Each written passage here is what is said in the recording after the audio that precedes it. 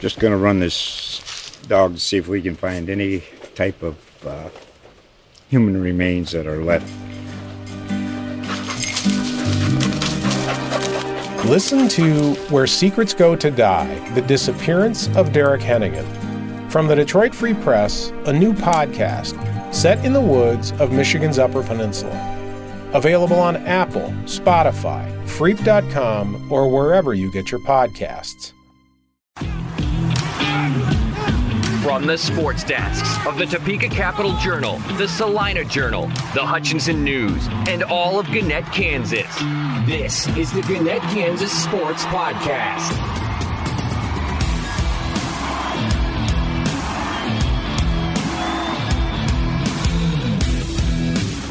What's up, everybody? Thank you for joining us here for the first taping ever of the Gannett, Kansas Sports Podcast. I'm your co-host, Billy Watson. I'm a sports reporter at the Hutchinson News.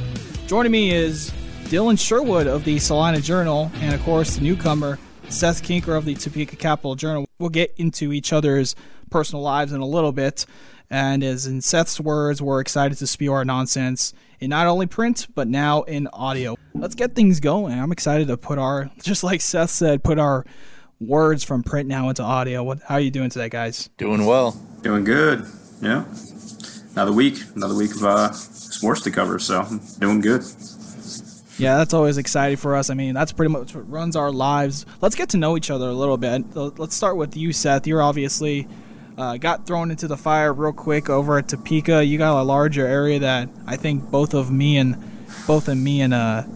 than Dylan do. But how have you liked it here so far? You've been here about less than a month, or about to be a month. But how have you adjusted covering that area and taking over a big shoes to fill? It's great, man. It's a lot of work, like you're saying, but I've just been trying to get to know the area as much as possible. I moved here from out of state, so I'm not really familiar with the area at all. So this month or so has just been a whirlwind to try and just get out and meet as many ADs and coaches as possible. Obviously, trying to get to as many games and stuff too. But knowing the large shoes I have to fill before me that have had those relationships for a long time, I'm just trying to build those back up and trying to get out there, put names to faces, and really get to know the landscape of the area, which I've made good inroads on, but I know still got a lot more work to do. Yeah, that was the struggle for me. I moved here from Texas, and the first thing I wanted to do was, of course, meet all the coaches and everything. And Dylan knows a thing or two about connections right now. He's been here for 2 years, right, Dylan? What's you're kind of the veteran, more of the top veterans in the area now, with a couple of the guys leaving and pursuing other careers. What's it been like for you in your time at the Salina Journal?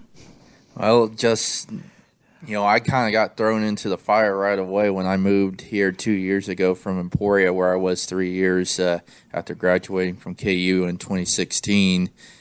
But, Seth got thrown into the fire right away in Topeka, kind of how I was 2 years ago, because I had to kind of connect with coaches right away, and I just got thrown into the fire my first 2 weeks, and just building those relationships, and those have continued on and on through the first 2 years, and year 3 here has gotten off to a pretty strong start, and I'm just excited to continue what I love to do. I've had a passion for it for quite some time, and it's just awesome to be doing it for the kids and just enjoy seeing everything that they accomplish and just their reactions to everything they see whenever I tweet something or if I mention them on Twitter or everything. They want those video interviews and everything. So, up here in Salina, a pretty good start, to the high school scene, and looking forward to getting out to some more things as we're about a month into the high school schedule. Yeah, and you know what? When I've been to Salina, it's a nice area. I haven't been up to the Topeka, Kansas City area. I was supposed to go for a personal day on a Sunday, but just never did. But you know what? Salina's a good area. Topeka's a good area. And Hutch, you know what? All of us are Power 5 grads. How about that? KU, I went to Texas Tech, Michigan State in the house as well. So we're in some, our readers are in some pretty good hands. So that's the staff right there. Of course, I'm Billy Watson. I'm at the Hutchinson News. I've been here for 6 months now, And just like all these two guys been thrown into the fire and gotten some good feedback from people, as I'm sure everyone else has as well, and just doing what we love as well, covering kids, telling their stories. And unlike some athletes that we cover, I've never been interviewed, so I guess that's why I took this job. No, I'm just kidding there, but doing it for the kids is what makes this job fun, and seeing people and parents' reactions is the fun part. And of course, covering games and seeing incredible highlights and all that good stuff, and makes the job more enjoyable as well. Let's switch topics now, and we're in Kansas. Kansas City Chiefs are obviously one of the teams to watch in the state, and man, they had a tough loss last night to the Baltimore Ravens. Patrick Mahomes' first loss since he was in college in September. First loss in September, and now his last loss was in 2016 to Arizona State in a shootout. But guys, your thoughts on that one? The balls by Lamar Jackson to go for it on fourth down, and then he obviously flipped into the end zone for the go-ahead. Just what were y'all's thoughts? Start with Seth.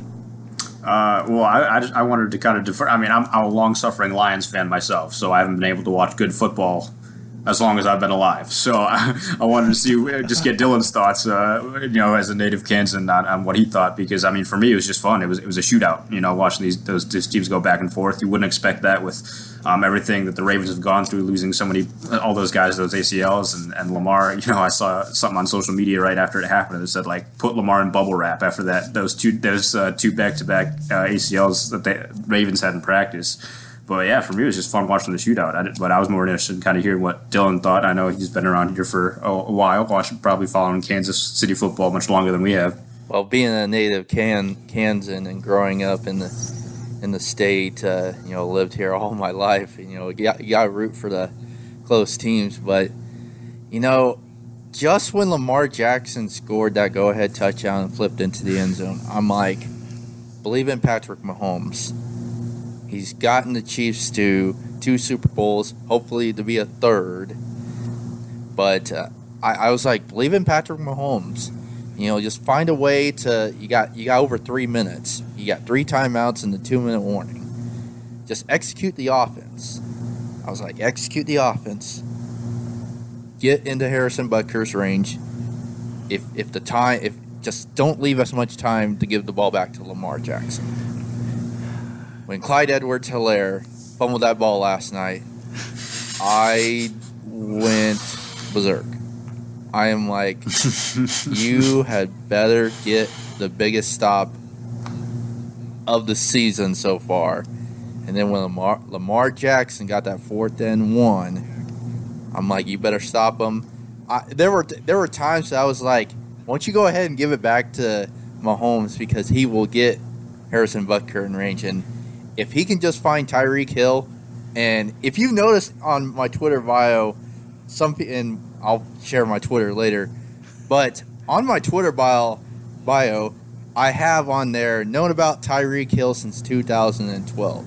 That is way before he was drafted by the Kansas City Chiefs, before he played in the Big 12 at Oklahoma State. He got kicked out there because he did some stupid stuff, but he actually got his collegiate career started in the state of Kansas at Garden City Community College.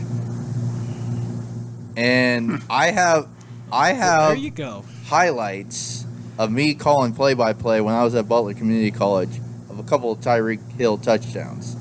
There was one where I was calling in the game, and I think it was like a 2-score game between Butler and Garden. And Nick Marshall, who was the quarterback, he ended up playing at Auburn. And I just went, he's looking for Hill, and I'm like, oh, wow. And then I'm like, 10-5 touchdown. That just showed the speed that I knew about Tyreek Hill that long. And just last night, when the Ravens were targeting on Tyreek, I mean, I think that was the big factor of the game, was Tyreek Hill did not get impact. He wasn't as much of an impact last night. And I think if Mahomes would have thrown a long ball and gotten Tyreek for that big play that they needed, especially during that final possession, trying to execute the offense with under 3 minutes to go, I think the Chiefs win the game if somehow they find Tyreek Hill last night. But, running the ball, under 2 minutes, that was a good call, but when you have a second-year running back in Clyde Edwards-Helaire who won a national championship at LSU, there's a reason why the Chiefs drafted him late first round. But just a bad play we saw Mahomes throw his first interception in the month of September last night as well, so it's kind of deja vu. So, Chiefs got the Chargers coming up on Sunday at Arrowhead. There's going to be a lot of upset fans because everyone's going to be like, the Chiefs should still be 2-0. Yeah, they got off to a good start there with the Honey Badger getting a pick six, and then you got one in the next drive as well. So you'd think that the Chiefs got off to a great start. They were going to win that game, and Mahomes went off. Obviously, he won my fantasy football match against Chuck from the Bartlett County paper. I'm just going to quickly throw that out there real quick, but. One and one. Right, we're 1-1, and I'm gonna be 2-0. I got the weapons still tonight with Green Bay.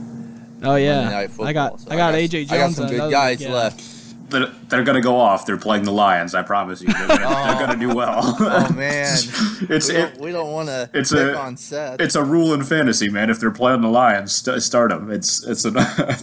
Well, I got Hutchinson, so in one of my leagues, even with Aaron Rodgers' poor start last week. Yes, especially with that. It's facing the Lions. It's perfect. It's just set up so perfectly for him to just torch them.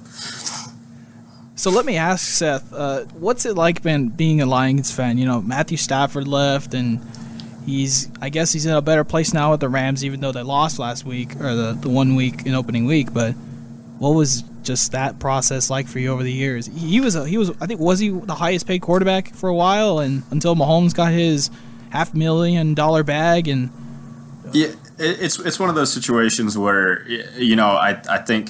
I can't speak for every Lions fan, but I think I can speak for the majority of them when you're happy because we had a Barry situation, you drive him out. You had the Calvin situation, you drive him out. Like two players right there that are in the top maybe 5-10 of all time of their respective positions, and it could have been the same with Matt Stafford. And luckily, we got him to a contender, a team where he's got the chance to go succeed. So the Lions fans have this saying where every year it's this is our year, and that saying has been going on for every single year of my life for all time. But for as far as Stafford goes, it's just nice to see. I think every Lions fan is rooting for him, and the Rams have a lot of Lions fans rooting for him this season. They want to see him succeed. He poured his heart and soul into Detroit, gave them everything they had, and they still couldn't get over the hump. He had those multiple 5,000-yard passing seasons.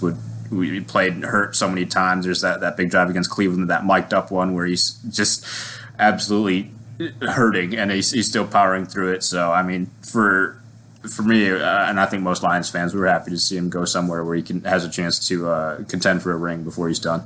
Yeah, it's good that he had some good plays there, and he looked really good he's looked really good in these first 2 weeks.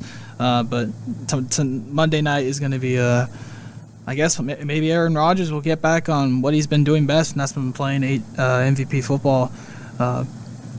Hopefully they can do good. They've had at times where they can make the Super Bowl, but I don't know, especially with the offseason news that he's had about leaving and the jealousy for Jordan Love rumors. And you think he splits after this season? It's weird. It's like that relationship is definitely frayed there in Green Bay. I don't know if he stays there. Yeah, I don't know either. We're gonna switch topics now. We're gonna come back to our state right now and talk about just what we saw in the past week of high school football. We had some good games across the state. Northwest, and I think it was Capon played over the weekend as well. Capon. I'm sorry, I'm gonna mispronounce names left and right. I said Capon. That's why we got you as the high school thesaurus. Hey, that's why here. You got the pro. You got the pro. But yeah, we had some good games over the weekend. Some close ones in our ranked top 10s. Bueller escaping Winfield in a close one over there in the Battle of 4A. Of course, you guys had some good games covered as well. Let's start with Dylan this time. What game were you at, and what were some teams that you were surprised with, and what did you see from your area that you from the weekend? Yeah, I was in Hayesville on Friday night watching Salina South, one of the two 5A schools I cover between Salina South and Salina Central. Chance to see a 0-2 Cougar team who desperately needed a win because they got a brutal stretch beginning this week with top-ranked Derby coming to Salina for the Cougars' homecoming.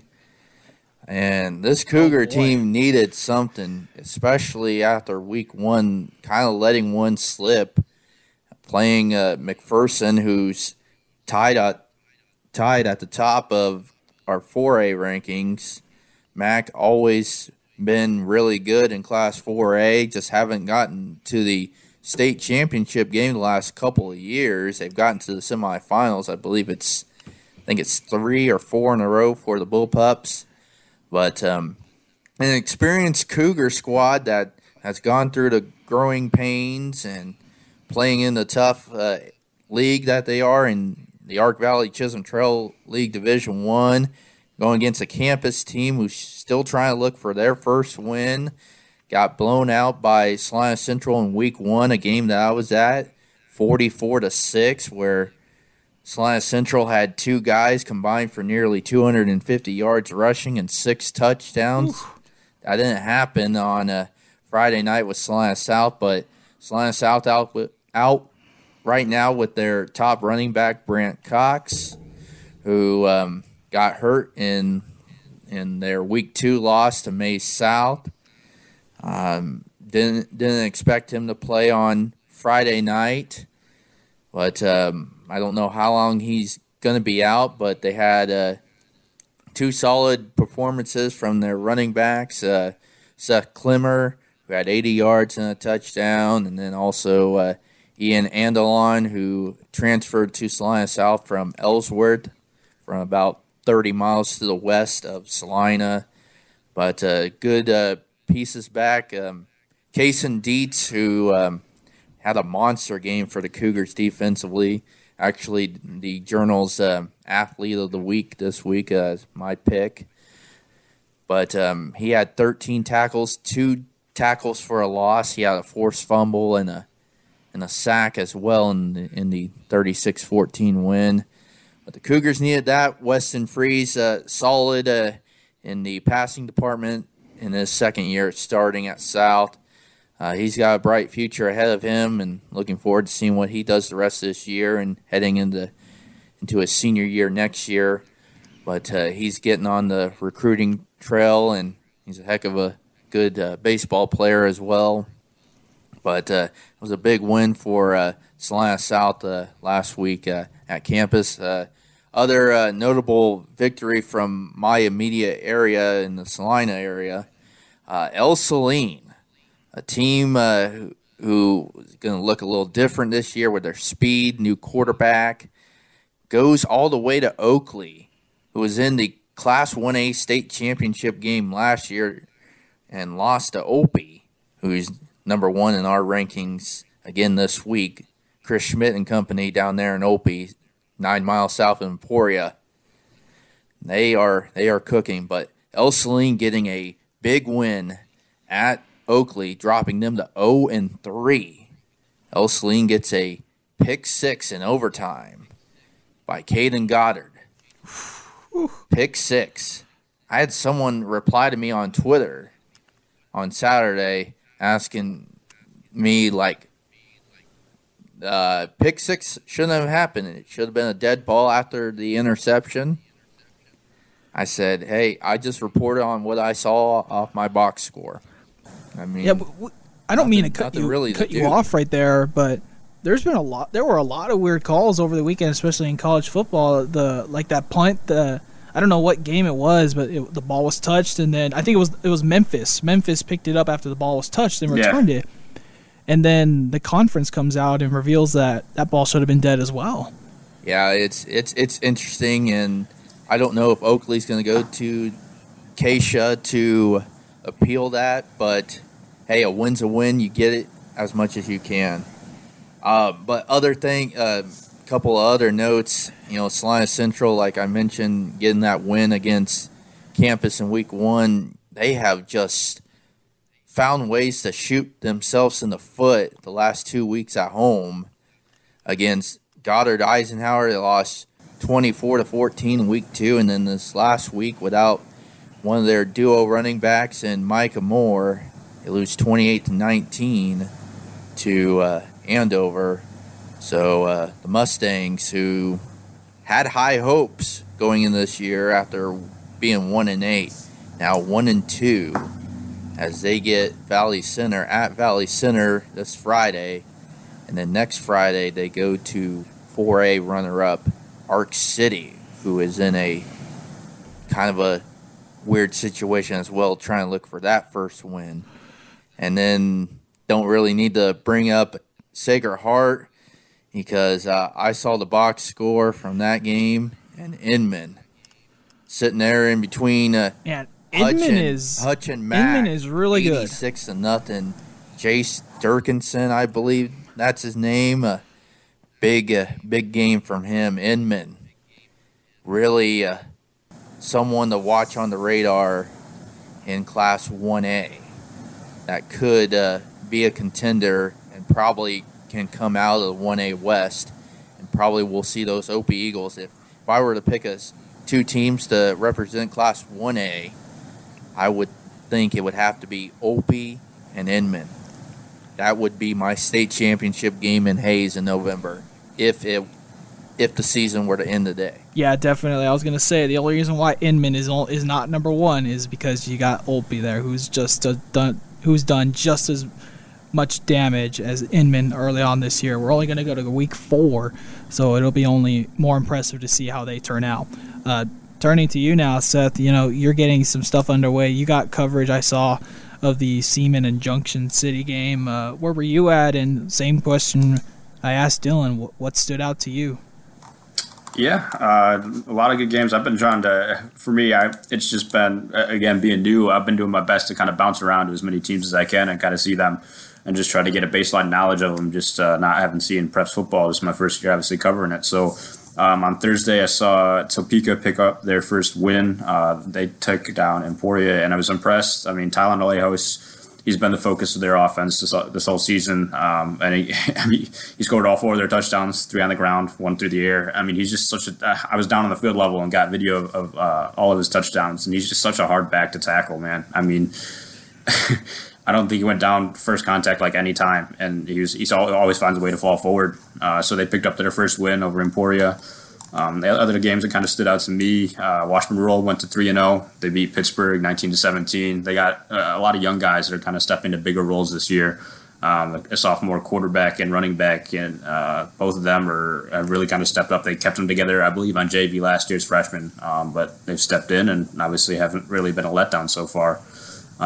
Rossville, another team that stood out, they won 44-20. I know Silver Lake, another team that they're currently battling 1 and 2, as I've quickly learned. Silver Lake dropped their game to Riley County, so Rossville kind of stand at the top of the rankings there. Another one that stood out, Junction City beating Seaman. Seaman has put up a crazy amount of points, and that have really impressed me. And I think it's over 100 in their first couple games, just because they've switched from a wing T or wing back to a spread offense this year. And I don't care really what program you want to look at, no matter how successful you are. When you go from doing something so opposite of what you've been to the past few years, it's interesting to see the amount of success that has really come from Seaman like in this year. And I talked to Jared Swafford, the coach, before practice, and he's like, when because he's a first year coach, he brought in this offense, and for him it was about just modernizing football, I guess, what a lot of programs are going to, getting their athletes in space, and Seaman has plenty of athletes, so they won in overtime. Junction City won in overtime, but I mean, you continue to see that progress. Junction City, another strong program in the area. So I think it's an overtime loss. You hate to see it, but at the same time, it's showing that growth, and I think that loss is going to serve Seaman well come later in the season. Although those that kind of stood out to me, Hayden bounced back. They lost to Seaman last week actually, but they beat Topeka West big time this week, 39-6. And yeah, I mean, I went to Shawnee Heights on Friday. The Topeka game I went to was on Thursday. Shawnee Heights was looking for their first win. against Lansing, who has an Iowa commit in Caden Crawford. I was talking to Jason Swift, their coach, the day before their game, and he's like, he's 6'5", 240. You should be at Iowa already. He's a player. When you see him warming up, he stands out immediately. So, they did a really good job of containing him. I mean, he's a quarterback and a middle linebacker. So, when they were on offense, they kind of wanted to throw the flats and get away from him. On offense, it was kind of just making sure you wrapped them up and got them down. And they lost that game. But all three of their games this season, they're 0-3. It's come down to the last possession, and they haven't been able to get there. But Jason Swift has said they're right there, and as soon as they kind of see that W in the win column, he thinks they're going to turn the corner and still have a good season. So. I think that's a program to kind of watch out for, just because they've been through. Even that game was kind of a microcosm of it. Like they lost their quarterback, so they had to shift some guys around, and they were still able to kind of make it a contest in the end. They were down early 13-0, and were still able to kind of fight back and make it a game. I guess one thing I want to ask you, Seth, since you're still new to the area, and I'm kind of familiar with the Topeka schools, with covering Emporia for 3 years, and I'm not gonna brag on Topeka High getting that win against my Emporia Spartans, but I'm not gonna do anything there because they're going through a coaching change. But what are your thoughts on the Centennial League? There are Shawnee Heights departed from the Centennial League back in 2018 for United Kansas League, Topeka West and Highland Park and Seaman. Highland Park's going to be going to the KC Hutchinson League in a couple of years. I believe that's next year. And Seaman and Topeka West joining Shawnee Heights in the United Kansas League. But just what are your thoughts on the Centennial League in your your short time here in Kansas? Yeah, I mean, that was one of the first things I kind of learned, going to meet all those ADs was, you just ask them kind of the lay of the land, teams in the area and things like that. And that's one of the things they brought up was the conference kind of breaking up. I think it's just a shame. I think a lot of the ADs and I were in agreement that so many of these kids grow up playing against and with each other, whether it's on their high school teams or in off season with their respective club sports. And so to take away some of those matchups, it just kind of stinks. I mean, you're not going to get the chance to kind of even play like non-conference. They'll have a chance to schedule them, but as these teams move to different conferences, depending on how many teams are in those chances become less and less with how many conference games they have to play in their new conference. I know, for example, I know this isn't football, but for soccer, Washington Rural, a perennial powerhouse in soccer, they just started playing Shawnee Heights again this year, and they haven't the past few years, obviously, because Shawnee Heights had left the conference, and so now they're able to kind of schedule a non-conference here and there, but they don't know how many they'll be able to schedule moving forward. And I mean, it's understandable, for some of the programs making the right moves to get to conferences of their size, to play schools of their size, and I understand that. But I think just overall, I think it's disappointing just in the sense that you're going to have so many of those games mean more when you're playing somebody across the field from you that you've played with for years and that that you grew up playing with. And so now they're not going to have as many of those matchups. I mean, I think it's a bummer, but these districts have to do what they feel is right for themselves. So understandable, but disappointing too. Yeah, it's funny you mentioned that, Seth, about Lansing. They're actually one of the newer teams into our top 10, and we'll get to the rankings there shortly. But what I saw, and I'll answer that, Dylan, is what Hutchinson we ranked at the top in the top 10 in the first week. They are 1-2. They had a good win against Valley Center in the first week after I think it was a 6-7 halftime lead, and then they completely shut down Valley Center, and they finally got their offense going and held them to 39 yards. Week 2 was a different story against Garden City, and I was at that game. That was an incredible triple option performance. I can't remember the name of it right now, but that showdown on the turf was just insane to watch. The amount of the grit you saw between the two teams running the similar offenses and the defenses cracking down on each other. A low-scoring game that resulted in an overtime win, a 13-7 overtime win for Garden, and we gave some votes to Garden, and Garden's someone to watch, I think. But for Hutch, that kind of was a tough game for them, because then they turn around and they play 2-0 May South, and then May South beat them and outscored them in the second half. So it was kind of it's been a tale of so many stories for Hutch, I think, so far. They come out strong in the second half in that first game. The second game, they come back and regain the lead or tie it up at least and send it to overtime, and they have chances and then fall to Mesa South. But they'll have a good chance, I think, this week at Newton to come back and even out their record. Buhler, I think, is another great team, and they're understandably so one of the top teams in 4A. A good win over Winfield. That was a hard-fought game. I think that we all thought that was going to be easily Buhler's, considering Winfield's strength of schedule was a little on the soft side. But man, Winfield gave Buhler a little bit of run for their money.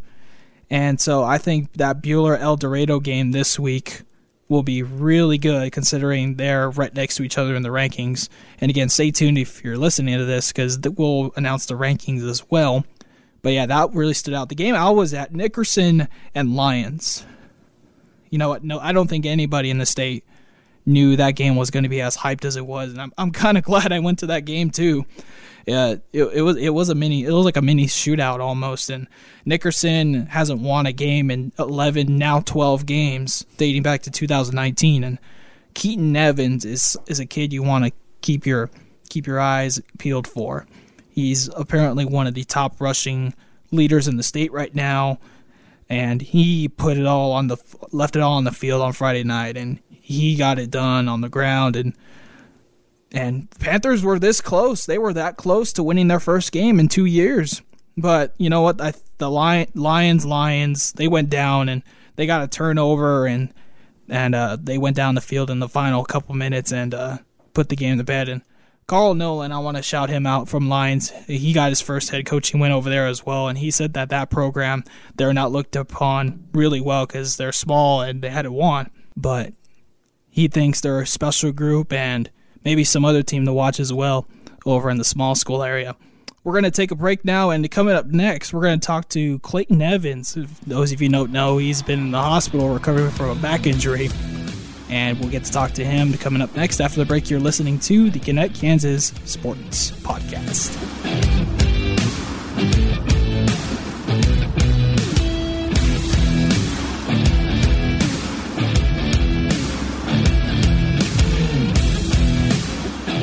And welcome back, everybody. Thank you again for listening on to the Gannett, Kansas Sports Podcast. Our first guest here on the pilot episode of the podcast comes from the head softball coach of the Hutchinson High Sultans, Clayton Evans, who he's been in the hospital for a few months now, recovering from a severe spinal cord injury. But here on video, he's looking way better than he's been looking ever. And Coach, thank you for taking the time to doing this, and great to see you and great to hear from you.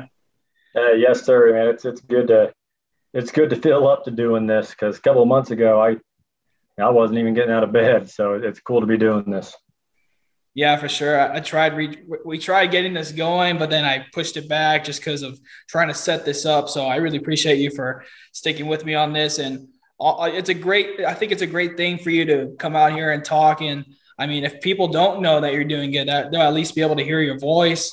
And you let them know that you are doing good. Let me just ask you simply straight out, how has your recovery process been? You went from you were in Lawrence, now you're in rehab right now. What's that whole process been like for you?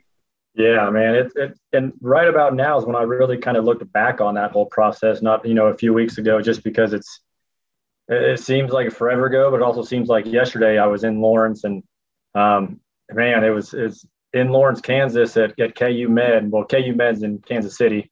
Lawrence is where my accident happened. And that's where they performed my spinal cord surgery.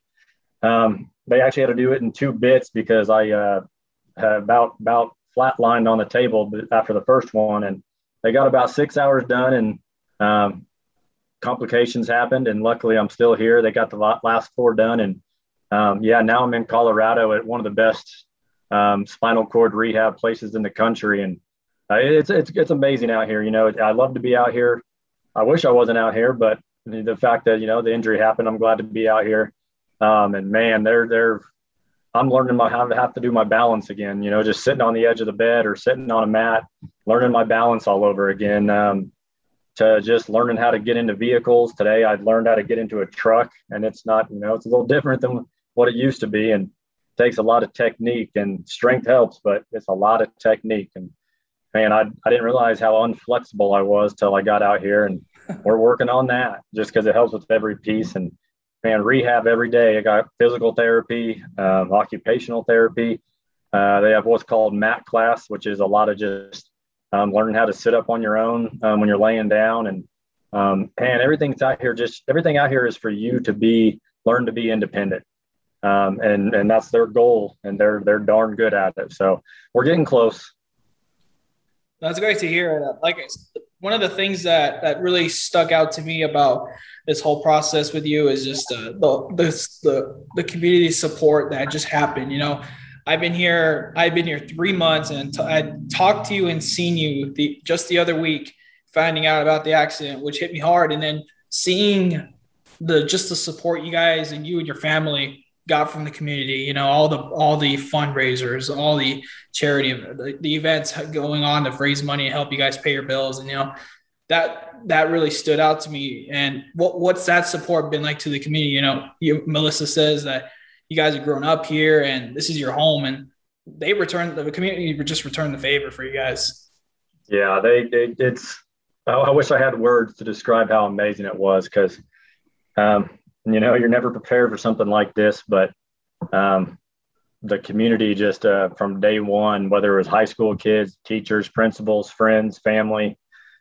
I mean, I'm going to forget somebody, but I've seen so many people have just stepped up, and whether it's as big as encouraging words or as big as setting up a fundraiser, they're all huge and they're all helpful. And unfortunately, we got some expenses that come along the way with this process, and some that'll be forever. And the community has just been tremendous. And then we love it. We love our community way before this. And this just shows you kind of why we love it, because we knew that they'd be up for something like this no matter who it was. And man, a loss of words, really. I can't come up with how awesome it's been to see the community come together and support me. I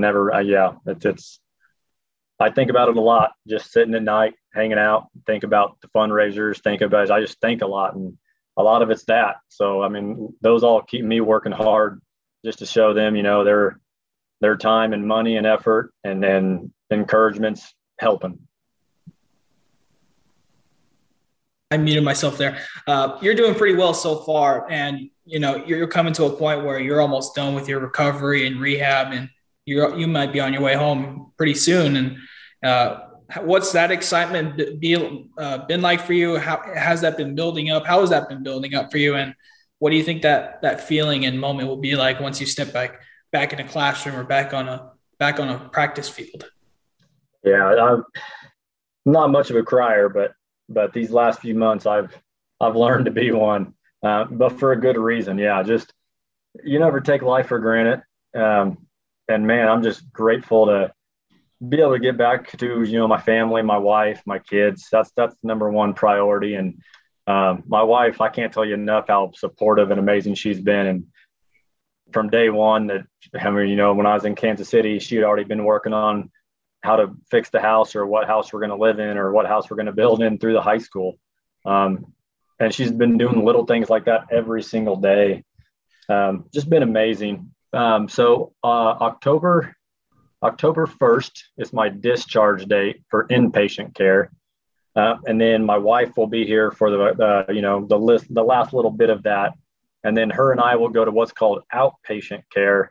And it's kind of a trial run where her and I there's no nurses checking in on you. There's no call button. There's no doctor checking in on you. It's just her and I living. We can go out, hop in the vehicle, go to breakfast, go to lunch, do our own thing, hang out. And but if, you know, worst case scenario, there's someone there if we needed them. So we'll do that for a week till October 8th. And then if all goes well, we'll be back in Hutch, you know, the October 8th and 9th. And I mean, just all the little things, getting back to town. I can't wait. And I know I'm going to be emotional getting back to the classroom, getting back to coaching. All those things are going to be huge and just emotional. And I'm grateful I'm still able to do them. And speaking of coaching, you know, you made, or I'll say the school made a really nice move in adding this, and this is the second time I've been caught off guard with who's been called a legend around here. Yeah. But you guys added Joe Palacios to your staff. What was that process like for that? And like I said, this is the second time I let a legend slip by, and apparently this is a pretty good hire for you, not just as a coach, but as a friend as well. Yeah, him and I, when I first got the head job, he's one of the first people I called just for advice. I knew he had a successful program over there at Trinity. Did a tremendous job, had great players, he had a great staff himself too. And so I was always trying to pick his brain about softball. He played his whole life. So he grew up playing it, knowing it.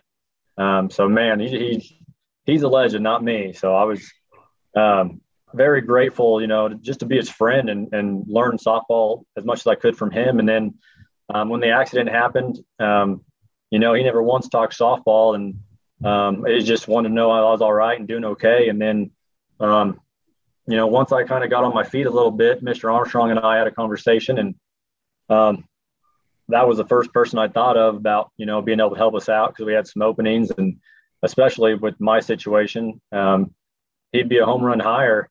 So I called him and talked to him, kind of ran it by him, and it took him a while he had to think about it, because it was hard for him to leave Trinity. That was his home. He had great things going there, but he just really wanted to support me, and I don't want to say it came down to me, but him and I are good friends, and he kind of knows what I'm going through, and he wants to help me out, and he was excited to do that. That I know leaving Trinity was so hard for him, because everyone over there is awesome, but ultimately he did, luckily, decide to join our staff, and it's going to help me out a ton. Yeah, that's when he talked to me, he said that y'all were close friends, and that that's a major part of it, that him deciding to help you would be possible. I'm going to stick around the sports area real quick. You said you've been following Hutch sports. You're not out of the neighborhood. You've been watching Hutch and following along with Hutch sports. The Seahawks football team right now is 1-2, tough loss to May South and to Garden City after their opener against Valley Center. But just what are your thoughts about the football team this year? Yeah, how cool is it that I can watch the games from Inglewood, California, on a Friday night? I grab my popcorn and pull up the laptop or my phone, and I'm watching those guys play. And so many of those guys, if not all of them, I had in 7th grade football. So it's so cool to see them playing now on varsity Friday Night Lights. It has some tough losses. Too many turnovers, can't beat ourselves. Those guys know that. The coaches know that. They'll get it fixed. So many of those. It's so cool to see there's names called, from Zach Hogan, man. I saw him and Kepler at the gym every single day. And that was after they worked out at the high school with the team. And so it's so cool to see those guys succeed there on the field. And Daniel Hernandez and oh man, I could name the whole team. And it was so fun to see those guys go from 7th grade to 8th grade to eventually varsity football. And just knowing those guys from the classroom, they're great kids. They work hard. Coach Vernon, he's a great coach. They got great assistants. There's no doubt in my mind that by the end of the season, they'll be getting after it. The one person I will take credit for, though, is the kicker, the freshman kicker. Unfortunately, that was my specialty in high school also, was kicking. But I also let people know that I led my team in receptions also. I was not just the kicker, but I love working with kickers. So I definitely make it a point when he's kicking on Friday nights. I love watching him, because, man, when his leg in 7th grade, I was like, shoot, you're already better than me than when I was a senior, which is why he's kicking on Friday nights for varsity. So he's the only one I'll take credit for. The rest of them are just great kids. He's a great kid too, though. Cool. Yeah, they got a good chance on Friday to bounce back against Newton at 7 o'clock on Friday. I'm sure you'll be watching that as well. What's your quick score prediction, if you have one in mind for that one? No disrespect to Newton, because I know they got great coaches and staff too over there, but I could see us putting up 49. I think 49 to, let's say, 14.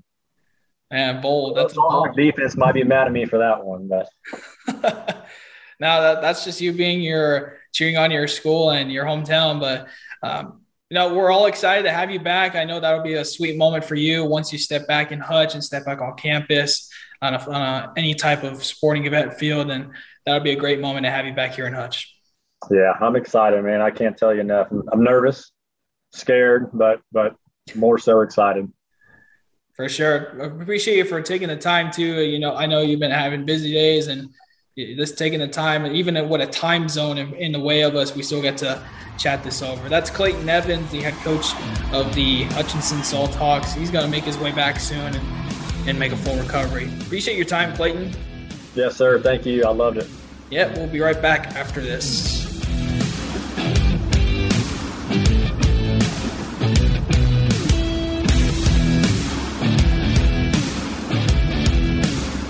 And welcome back, guys. Thank you for listening in to the pilot, the first taping of the Gannett, Kansas Sports Podcast. Billy Watson, Dylan Sherwood, and Seth Kinker, all Gannett High School sports writers here today. And thank you for tuning in. As always, we'll try to keep this going on a weekly basis, and we'll get things going here after the break with let's switch into some JUCO ball. Dylan, you were at Kansas Wesleyan at Bethel, a top 25 matchup over there, and man, you had a good one. Yeah, these two teams met back in the spring when the Kansas Collegiate Athletic Conference opted to have a spring portion of the season.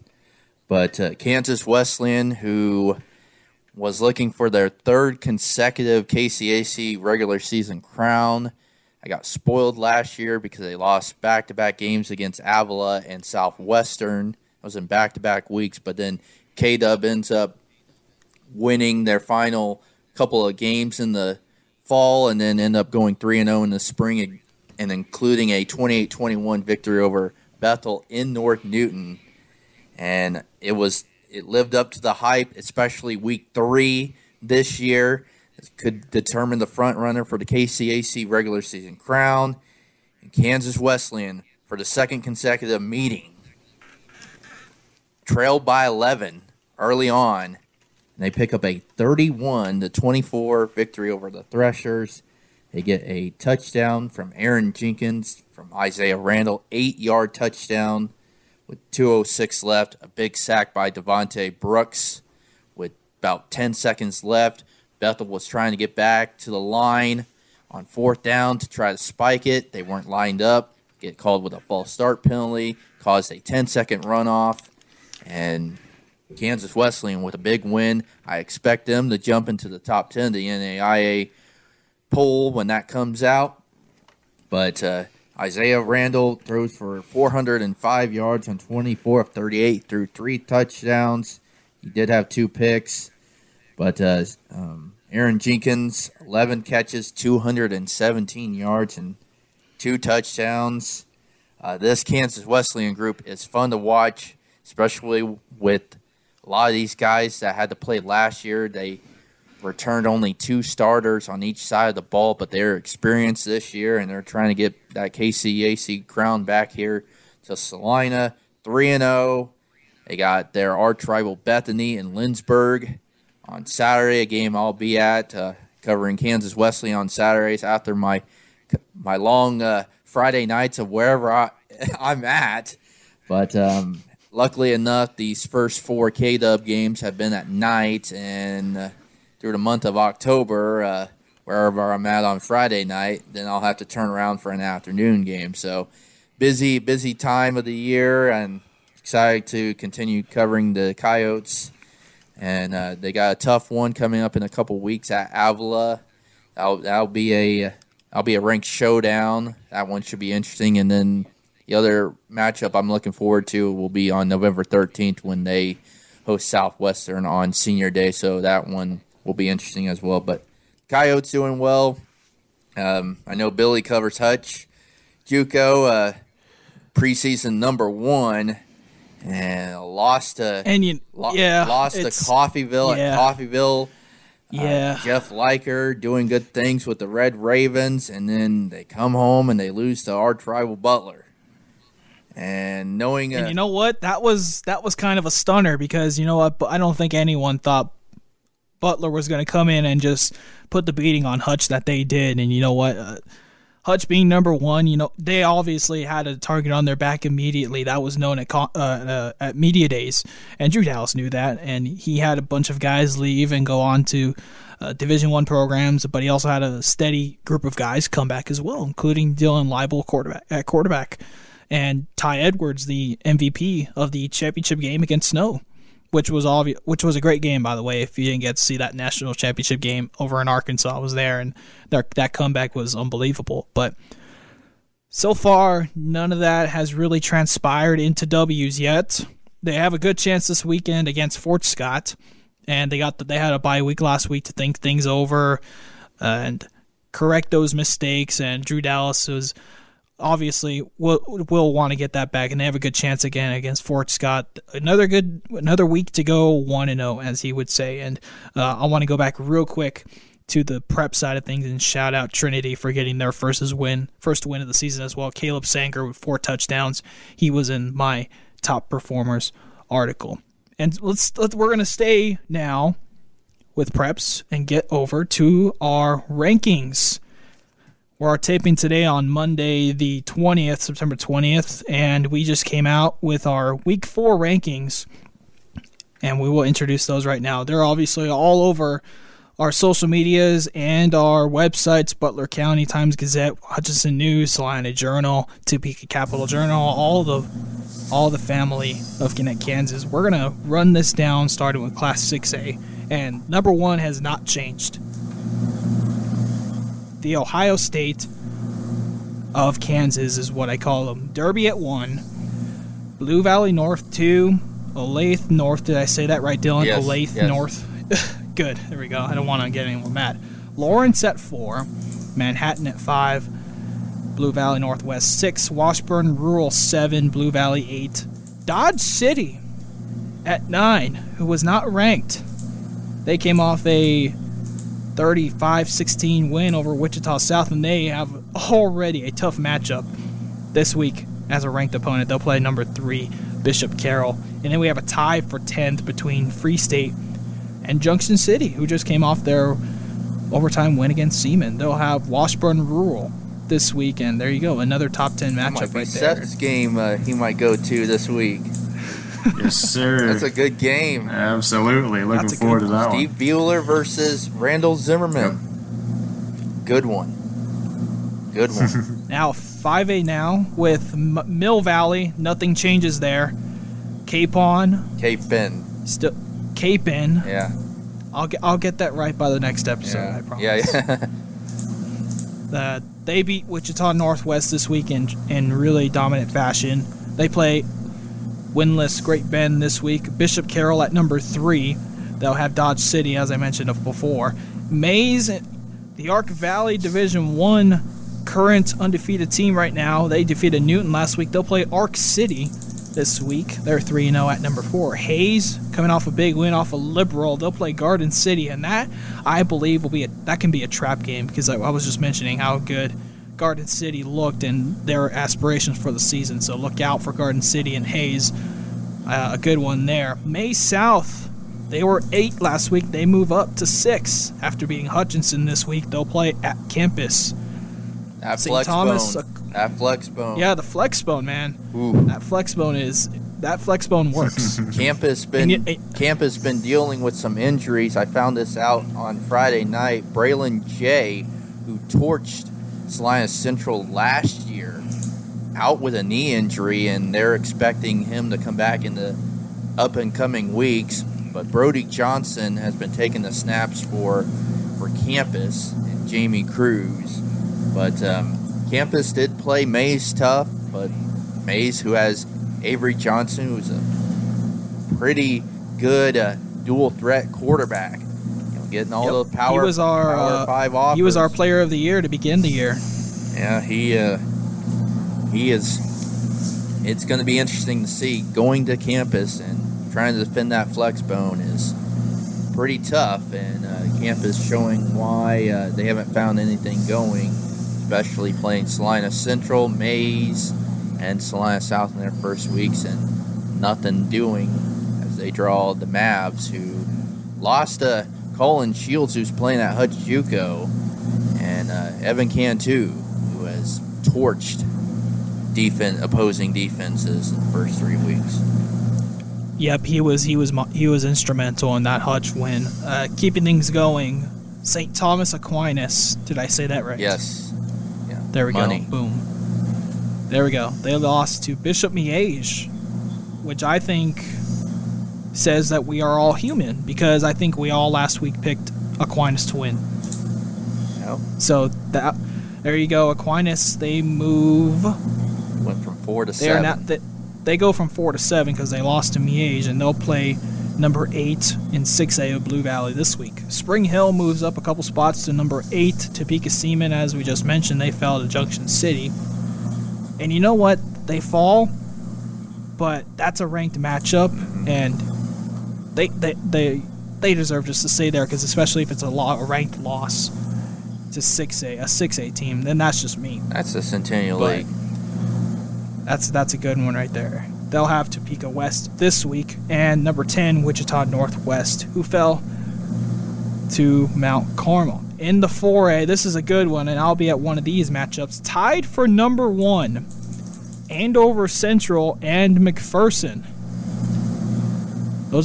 They've gotten some pretty big wins. Andover Central got a ranked win over Bueller last week, and McPherson has just been just Andover simply Central winning beat and scoring big. Eisenhower. 2 weeks ago. 2 weeks ago, Billy. Yes, 2 weeks ago. You're right. I was You're thinking right. You were saying last week. Yeah, last week, this week. Get our weeks all mixed up. We get our weeks mixed up. There you go. It's all blended together. This is another one I hope I don't mispronounce. Baser Linwood. Dude, money. Money. Yeah. Money in the bank. I'm There going to we keep go. saying that. Nice. Yeah, Baser Linwood. They are 3-0 and have moved up in the rankings pretty well. They'll get KC. They beat KC Center 26-21, and they'll play Turner this week. Bishop Miege. That KC Center game was actually a last-second game for Baser Linwood. They had DeSoto originally. DeSoto had COVID-19 concerns, so that game got postponed. I saw that on Twitter, and I was wondering, and then we were all discussing about why wasn't Baser playing DeSoto, and it was COVID-19 concerns within the DeSoto Wildcat program. And I think some of us, or most of us, picked Baser to win anyway, so we each got a win on our predictions as well. Bishop Miege stays at 4. They defeated Aquinas by 3. That was a good one. That was surprisingly a good one, like we mentioned. They'll play Rockhurst this week. Bueller, El Dorado at 5 and 6. That will be this week's Hutchinson News Player Game of the Week. I will be there after the first quarter, because I'll be making a run to Pretty Prairie Fairfield, because that's a down the road rivalry I just want to get at real quickly.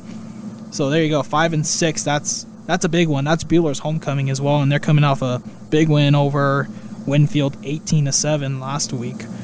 And KC Piper, another good team, they fell to Leavenworth, and I think that was a shocker almost, because Piper was one of the top scoring teams in the state in 4A.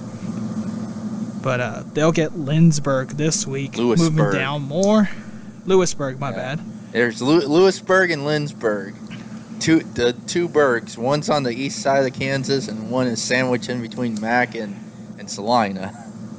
And you know what? I actually went there because we covered the Shrine Bowl West team practice camp was at Bethany College in Lindsburg. Yeah, and I still got my locations confused there. But good thing they're not called Lindsburg High School. They're called Smoky Valley. Oh yes, Smoky Valley. We'll mention about the Vikings coming up when they appear in 2A or 3A. Yeah. St. James at number 8, not moving anywhere. They're continuing to play 6A powerhouses. They'll continue on with their tough schedule early on. And that's the Sunflower League for you. Yep. Blue Valley Northwest 3-0 right now, and number 6 in 6A is their next one. And there's Lansing. making their first appearance in the poll at number 9. Big win over Shawnee Heights last week, and they'll play DeSoto this week, who, like you said, they had COVID concerns. So hopefully they do get that in. But Lansing will come on to the top 10 of the state rankings in 4A. And then Winfield closes it out at 10. A few teams also receiving votes. I'm just going to go down the list now just to conserve a little bit of time. Andale doesn't move. Wichita Collegiate doesn't move. Holton at 3, and this is 3A. Southeast of Salina, as Dylan mentioned, over there at 4. Cheney continuing to dominate at 5. Riley County at 6. Pratt 7. Girard 8. Hopefully I said that one right. Yeah, money.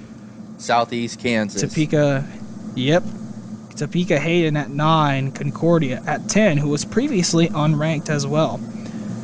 In 2A, Rossville continues to dominate. Osage City.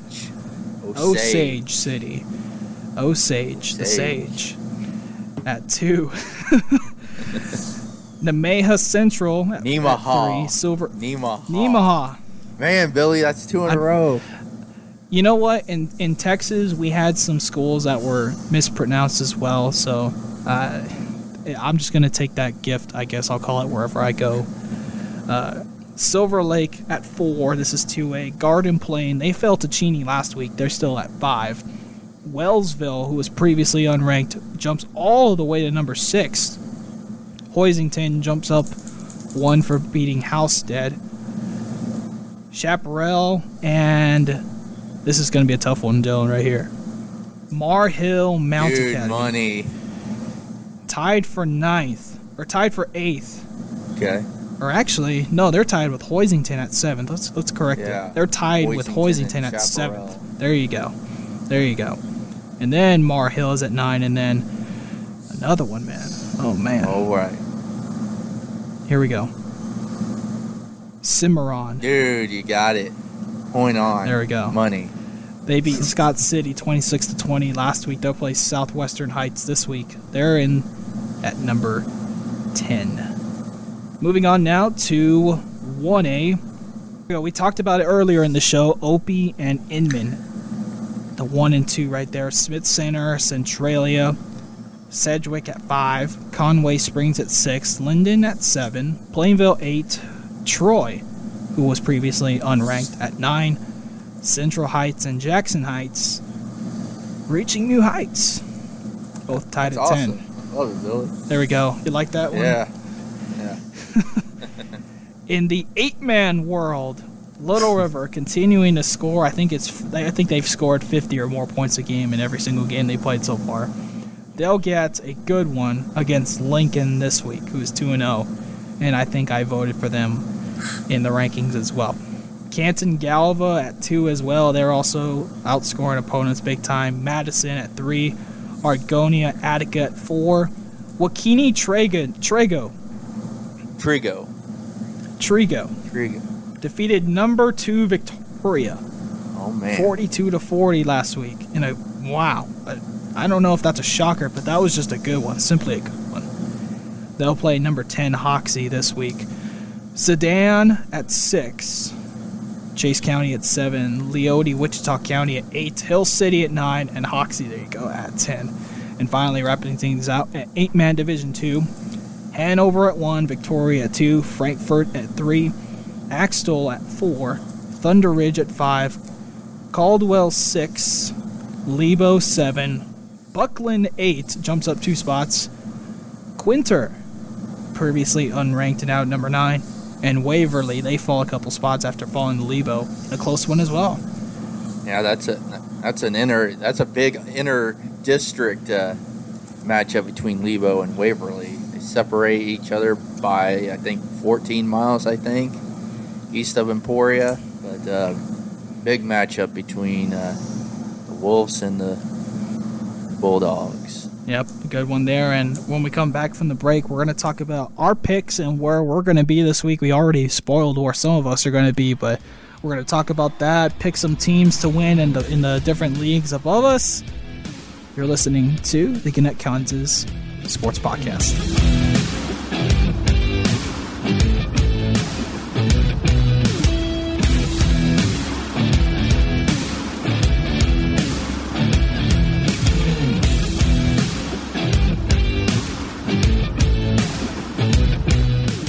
welcome back, folks. You're listening in to the Gannett, Kansas Sports Podcast. Billy Watson alongside Dylan Sherwood and Seth Kinker. We're going to do a new segment here on our first taping called Quick Picks. We're going to pick one team from each of the following categories that we think will win. It'll be a high school team in a matchup there, a college team that is outside of our alma maters, and an NFL team to win besides the Chiefs. I think I forgot to mention that over the break, but it can be the Chiefs if you want, but we'll exclude that for this week. But starting off with the high school realm, I'm going to choose the Bishop Carroll game, Dodge City. My winner is Bishop Carroll. Let's start with Seth on this one. Who do you pick and what matchup?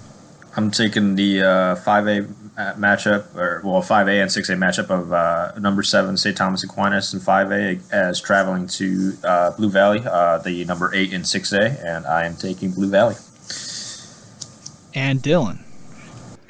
And I'm going to go to the 4A ranks with number 10, Winfield, going to top-ranked McPherson. And I see the Bullpups taking care of business and showing why they are tied at the top of our Class 4A rankings. I like the Bullpups. I know they came to Salina here in Week 1 and only won by 10 in a game that I actually picked Salina South to win. But the Bullpups and Jace Pavlovich still doing good things down the road in MAC. So I like McPherson. I'll go ahead and interject and agree with you on that one, even though I'm not supposed to, but I will. And now we're going to go with and I agree with both of your picks. I like Carroll. Carroll's just too strong. I believe they're going to be hungry after losing the Derby, and I like Aquinas. I think Carroll is like the 2020 Clemson team, and then I just mentioned Derby as Ohio State, but I'm going to call them the... You do realize that Blake Bell, the tight end for the Chiefs, the backup tight end behind Travis Kelce, he went to Bishop Carroll before he went to Oklahoma. Really? I saw him play. I've known about him longer than I've known Tyreek Hill. You've known a lot of guys, I'm going to tell you that. And I'm sure Chuck Cheney from the Butler County paper can attest to anything you're saying. I have this weird high school memory because it's so weird. It's so weird, but it's good to know. But I saw Blake Bell play when he was a high schooler. I believe he graduated when I graduated high school, or it might have been a couple of years, somewhere around there. But we all know that you discovered Tyreek Hill. Moving on now to the college now and NFL picks. I'm gonna go on my college picks. I'm gonna choose the Texas A&M Arkansas game. Arkansas with a huge welcome to the SEC, welcome to the Texas Longhorns. I think it was last week or the week before, but they stood them down and said, welcome to the SEC, welcome to the big time. I'm choosing Arkansas, 16 Arkansas over A&M, who's on a backup quarterback after their quarterback is got injured. So I'm choosing Arkansas, and I think they're the real deal. So I have family that is A&M. They went to A&M. I have a cousin who currently goes to A&M, but I think Arkansas is the real deal, and I've heard that they are. So I'm choosing the Razorbacks. And in my NFL pick, I'm going to go, just scrolling down the list because I kind of forgot who I was choosing. Seattle and Minnesota. Seattle at Minnesota, 325 on Fox. I'm going with the Seahawks over the Vikings. And Dylan, who are your college and NFL picks? I'm sticking with the Big 12 in my college picks. 9-point underdog, Kansas State, now ranked number 25. I got to go with K-State in Stillwater. I don't believe about Mike Gundy and company. You win by 1 point on the blue turf in Boise State. You barely get a win over Tulsa. I like K-State. Even with Will Howard at quarterback, I really like Deuce Vaughn. Run the ball, pound the ball, keep pounding the deuce. That's because I don't even think Will Howard played. As a KU alum, I don't really want to pick K-State, but I just like what Chris Kleiman is doing in Manhattan. I do too. I'll agree with you there. K-State's probably been one of the tougher teams that's been played. And I will say this right now, but next Saturday is when Oklahoma heads to Manhattan. And I will say this, and we will have it on record in this inaugural podcast, this pilot episode. I think K-State will pick up their third consecutive win over Oklahoma next Saturday in Manhattan. Ooh. You heard it here first. Wow. And you know what? I want to mention real quick. I think K-State put in their third string quarterback. They had. I think that I want to. Yeah, they were gaining reps, and Arnie Green has more on that as he covers the Wildcats for. And that guy did really good too. And then Deuce Vaughn's Deuce Vaughn. Yeah, he did.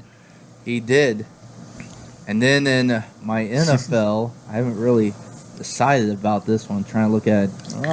I think I'm gonna stick with a late window game. I'm gonna go with Matthew Stafford, the Los Angeles Rams, upsetting Tom Brady and the Tampa Bay Bucks. Your middle name must be Upset, man. I like it. I despise Tom Brady for everything he's done, and I still hate that he beat the Chiefs in overtime in the AFC title game a couple years back, and I'm still kind of temper-tampered about Tampa Bay winning on their home field and just taking Patrick Mahomes out of that Super Bowl this last year. So I like the Rams and SoFi over the Super Bowl champs. Wow, and that's because Brady and Gronk have been really clicking so far. And now let's go with Seth. What are your picks right now for this college and NFL? So for college, I'm going to take the ranked matchup of Notre Dame and Wisconsin. And I'm going to take Wisconsin. I mean, they're at home. I know Jack Cohn is going to be excited to get back there as a graduate transfer at Notre Dame. But, seeing Wisconsin play in the Big Ten, being an alum of a Big Ten school, and just seeing what they put up year in, year out with just always churning out great offensive linemen and running backs, always a solid rushing game. And now Graham Mertz is another guy that's allowed them to kind of open up their playbook a little bit and attack downfield like they had in the past. So I'm going to take Wisconsin there on Saturday. And then moving over to Sunday, I'm going to take the Philadelphia Eagles over the Cowboys. I like Monday night game next week. Yep. Wow. Yep. You're going to say Philly over Dak and the Cowboys. I always love a good pick Home over the opener Cowboys. for the Cowboys. Hey, Seth, is Stephen A. Smith going to have a video on Twitter after the Eagles win that game? Because I love it when Stephen A. Smith tweets those has videos. His little breakdowns. How about them Cowboys? I always appreciate a good pick over the Cowboys. Guys, we got a busy week this week. Everything's in full swing. Where are you guys going to be at Friday? Have you guys figured that out yet? For me, it's going to have to be Junction City and, the game we talked about earlier. Junction City and Washburn Rural. KC and Washburn Rural. It's going to be a good matchup. Wow. I will be at Russell at southeast of Salina, so checking out the Trojans, who have looked impressive after trailing 6-0 in Week 2 to Beloit. They have put up some numbers. They put up 36 in Week 2. They put up 50 in Week 1. They put up 72 against Ellsworth. And I expect another outstanding performance from Southeast in their district opener, because they got a grind coming up. And they got Colby coming in. They got to go to Scott City. They got to go to Goodland. The Trojans are trying to get past where they were last year. I mean, they're doing this with a lot of guys that they had to replace, because they made it all the way to the sectional round in Class 3A, where they lost to Wesley Fair and Wichita Collegiate. I expect Southeast to continue to do their things as they open up district play with the Russell Broncos. And you know what? I'm going to tell you this. Russell was one of the teams I voted for in the rankings. They haven't lost yet, and they've won just as big as Southeast of Salina, so that'll be a good one. For me, I'm going to be at 2 games, just like I mentioned earlier. I'll be at Pretty Prairie and Fairfield, the good old rivalry down there in the south part of Rideau County, and then I'm going to race up to another homecoming game, El Dorado and Buhler, the number 5 and 6 team in 4A. And I think both of you got better games than I did, but you got to like the ranked matchups. Russell 2-1. I believe they have a new coach as well, but I expect my game to be just as good. I just think Southeast is going to be a little too much, but who knows? I could be wrong. Yeah, and that Junction City game that Seth you have, I think, is also good. I've picked Junction City, I think, every single time, even in the Seaman game, because I picked Seaman as well, but that Junction City game will be good too. Yeah, it should be a shootout. Yeah, and then I'm gonna have to race my butt off to get to Buhler from Pretty Prairie, which is I think about a 40-minute drive, but we'll make that happen. And with that, I think that's gonna close out this first taping of this podcast. I appreciate the guys for joining me and forgiving me for my technical difficulties, putting some wires around and everything, but we'll be busy this week. If you see us, say hi, take a picture for a camera or something. You follow us on our Twitters. Follow us on Twitter. Mine is Billy Watson 4L. It's my middle school Twitter name. I've never changed it. I still got to change it. I just don't know what to do it.